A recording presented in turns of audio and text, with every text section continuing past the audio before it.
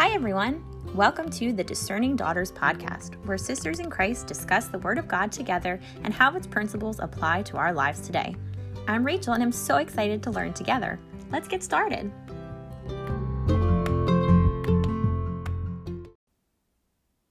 Thanks for tuning in to episode 10 of the podcast. We're officially in double digits. I really appreciate your continued support and comments. Today's episode is about dealing with difficult people. These can be people we encounter briefly when we're out shopping or driving, or it can be the people we have no choice but to see every day, like the people we work with or go to school with.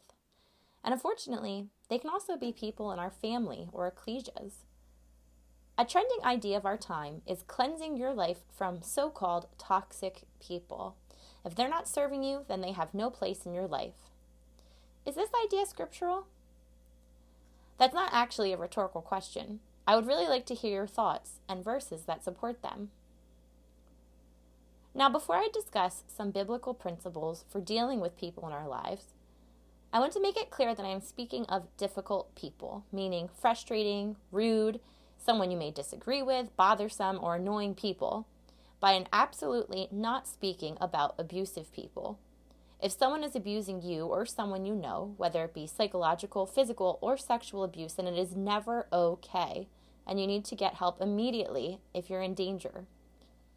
The U.S. has a 24-hour hotline that can provide resources and help get you out, and other countries have similar hotlines available. It's a bummer way to start the episode, and although we might like to think that believers are immune to this kind of abuse, there are issues with it, and I want to make sure that anyone who needs help gets the help they need, and that this episode is not misinterpreted by someone going through this kind of abuse as just having to endure their trauma, because it's absolutely not. So, dealing with difficult people. The reason it's so important to discuss is because God is really interested in how we treat the people around us. In fact, Scripture says the whole law is fulfilled in one word. You shall love your neighbor as yourself. Everyone probably knows the golden rule, do unto others as you would have done unto you. But what if they're not treating you the way you want to be treated? Well, Christ tells us we should love our enemies and pray for those who persecute us. Why? Because as this verse continues in Matthew 5, so you may be the sons of your Father in heaven. Not only does Christ tell us to love and pray for difficult people in our lives, but he tells us why. Our salvation depends on it. So again, I ask, is it okay to cleanse our lives from these difficult people if our salvation depends on us loving our enemies and praying for our persecutors? In regards to spreading the gospel message, Jesus tells his apostles to shake off the dust of your feet if they don't receive you. So maybe this could apply to us if we're out at a preaching campaign. We wouldn't take it personally and try to keep pursuing someone if they said, I'm not interested. But does this apply to the people who are in our lives every day? Personally, I don't think this verse does. Of course, you may disagree with me, and I'd like to hear about it if you do. But it seems to me God really uses the people around us to mold us into being more like his son. Let's consider his son for a minute. Throughout his entire ministry, he was persecuted by the scribes and Pharisees. Wouldn't his whole life be a lot easier if they were not in it? Definitely. But not only did Christ use his interactions to point out the hypocrisies of their teaching, but ultimately to glorify his Father. I've recommended this series of classes on faith by Jason Bobus before, so if you haven't listened to them, definitely do so. One of the things he says is how nothing in the life of a believer is left to chance. Rather, everything is intentionally in the life of a believer as an opportunity to turn to God and to grow our faith. So this has to include the people that God puts in our lives. Now, I know it's absolutely not my place to tell you what your limits are and who you should keep around, but the first thing we can agree to do is start praying for that difficult person, whoever it may be for you.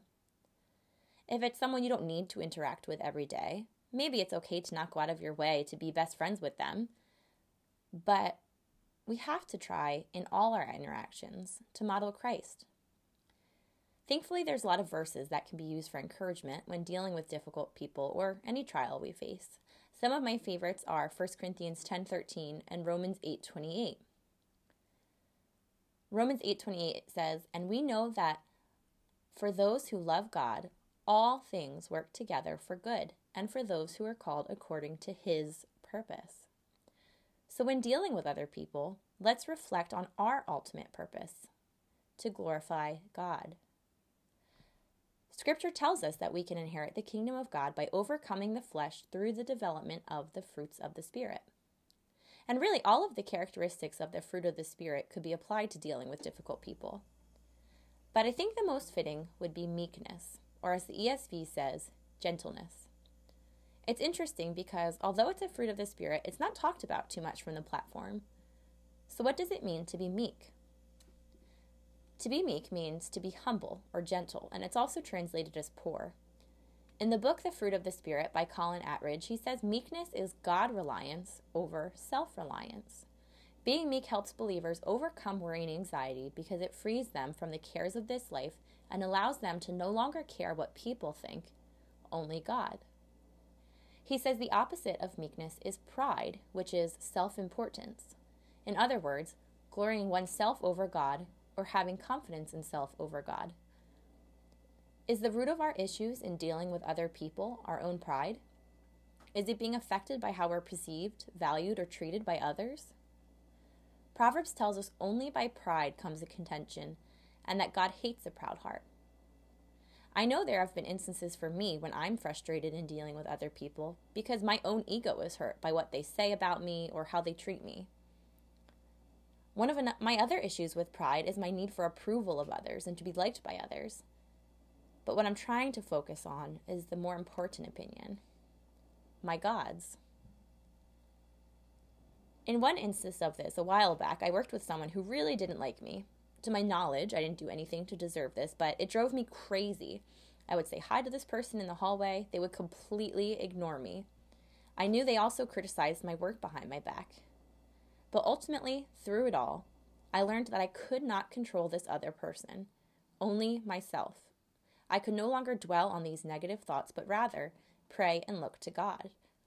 Eventually, and seemingly without anything happening, it did get better. And now, years later, I see how trivial it was in the long run. But maybe you're already trying to be meek. The trouble you're having with a difficult person truly is because they're a difficult person. It doesn't matter what you say or do, they still treat you poorly, drive you crazy, act irrationally, accuse you of untrue things, etc. Really, the list can go on because we know human hearts are desperately wicked. To offer some practical strategies, I employ the help of psychiatrist Mike Goulston in his book, Talking to Crazy.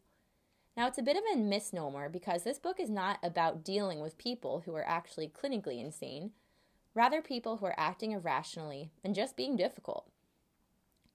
His book opens with a road rage story where he accidentally cuts off the same man twice.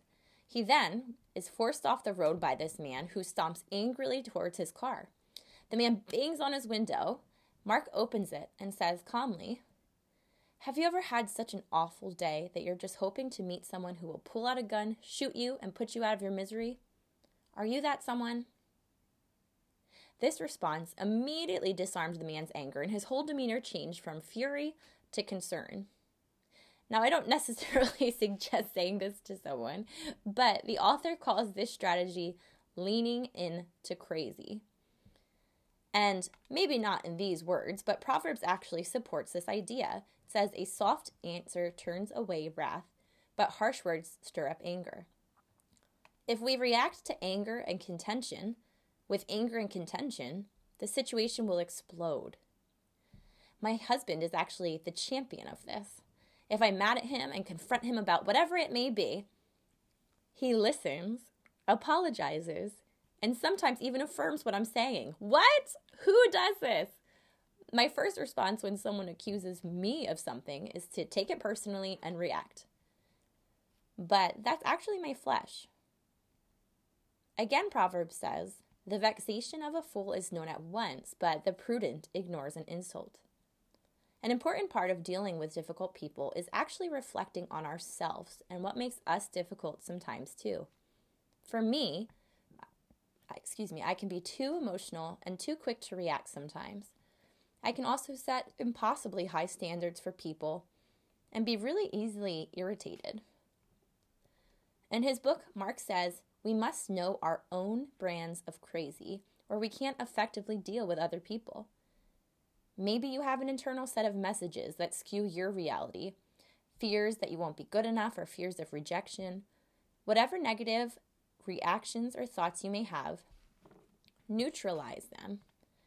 Try your best to be upbeat and positive with everyone, especially the difficult people. Remember the concept of neuroplasticity that I talked about in the last episode? These choices to think and react positively can change our brains. And it's also another biblical command. Romans tells us to live peaceably with all. Sometimes people may say or do something only because they want a reaction out of us. Don't give it to them. As a baby in my family, I remember my mom telling me so many times, they're only doing it to get a reaction out of you. In other words, once I stopped responding and letting things affect me, then the older kids around no longer had an MO. The power of letting things go is really amazing because it really worked. Now, as a side note, I have amazing siblings, and I am also fully aware that I was a super annoying little sister at times. But back to his book, Mark lays out a plan called the sanity cycle when people are acting crazy or irrationally. Step 1 is to recognize that people who are being difficult is not just something you can talk away. Step 2, identify your own feelings from interacting with this person. The insight will help you interact more calmly. Step 3 is to realize the other person's crazy behavior has nothing to do with you, and you don't have to let it affect you. Step 4, stay calm. Step 5, just as he did with the angry driver, show that you are on the person's side and that you aren't a threat. Don't try to quiet him or her down, encourage venting, demonstrate support. Never mirror aggression, and apologizing to someone can help take them down from their explosive emotional state. 6, once the person is calm, help him or her reach a more rational state of mind. He offers a number of practical strategies to help deal with certain kinds of difficult people, and I'll just share some of them with you. One is called the belly roll. When people attack you, don't try to dominate them. They'll only attack you more. If you give the power to the person who acts crazy, you turn yourself from a threat into an ally. The AEU technique, which means apologize, empathize, uncover. An apology works wonders even if you did nothing wrong.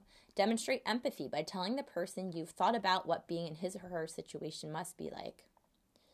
Another one was time travel. People often fight about what happened in the past or what's happening now. Focus on the future instead. Of course, every situation and every person is different. Romans 12 also shares a guideline for dealing with others. Let's read it. Bless those who persecute you. Bless and do not curse them. Rejoice with those who rejoice. Weep with those who weep. Live in harmony with one another. Do not be haughty, but associate with the lowly. Never be wise in your own sight. Repay no one evil for evil, but give thought to do what is honorable in the sight of all. If possible, so far as it depends on you, live peaceably with all.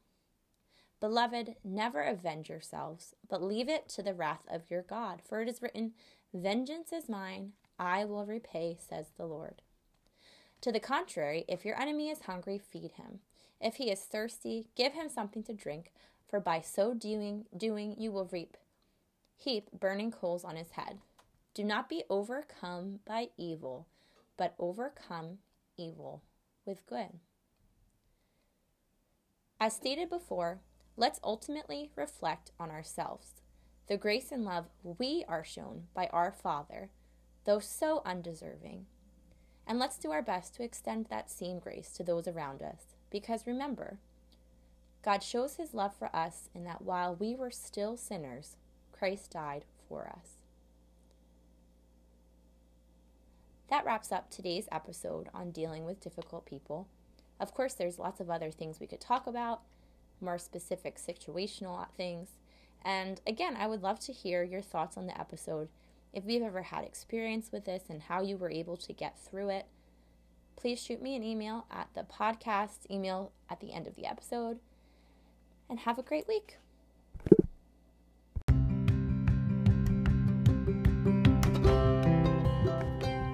Do you have a question or comment about today's episode? Send me an email at discerningdaughters@gmail.com. I also really encourage you to send me topics that you think would be helpful for women to listen to.